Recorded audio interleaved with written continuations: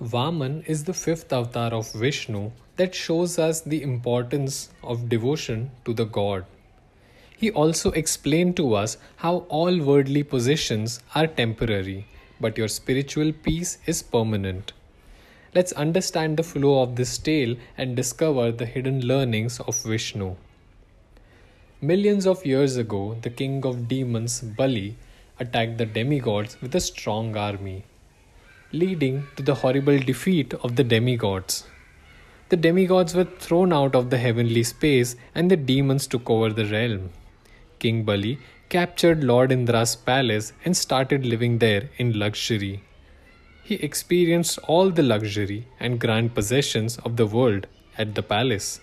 His strength and win had boosted his ego to another level. Seeing the condition of his son, Lord Indra's mother Aditi requested Vishnu to help them. Vishnu accepted her request.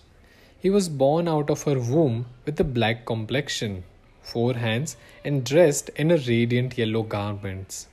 He soon changed his look to that of a dwarf named Vaman. He looked like a priest's student with a staff, an umbrella, a religious thread, and yellow garments, and a water pot.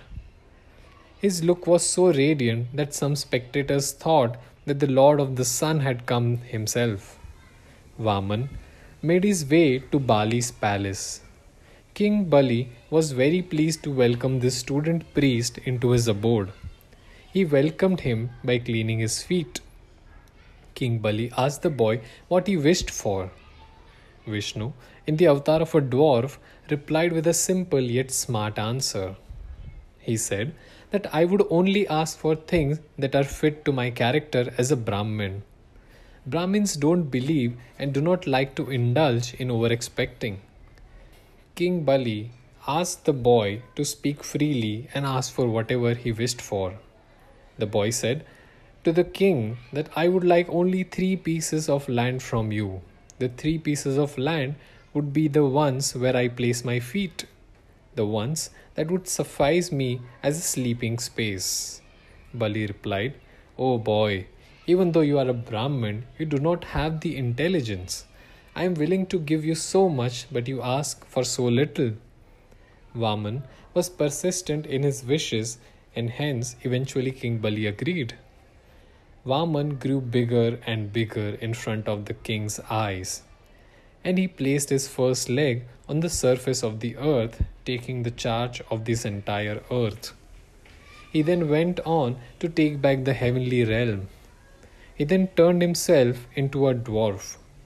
King Bali was petrified to see this and did not know what to do next. Vaman reminded King Bali of his promise of giving him 3 pieces of land. King Bali surrendered to the Supreme Lord, bowed in front of him, and was ready to sacrifice himself as the third wish.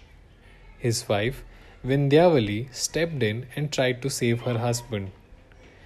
Seeing King Bali's behavior and devotion, Lord Vishnu decided to send the couple to Sitala, the celestial realm which is known to be more beautiful than any other realms.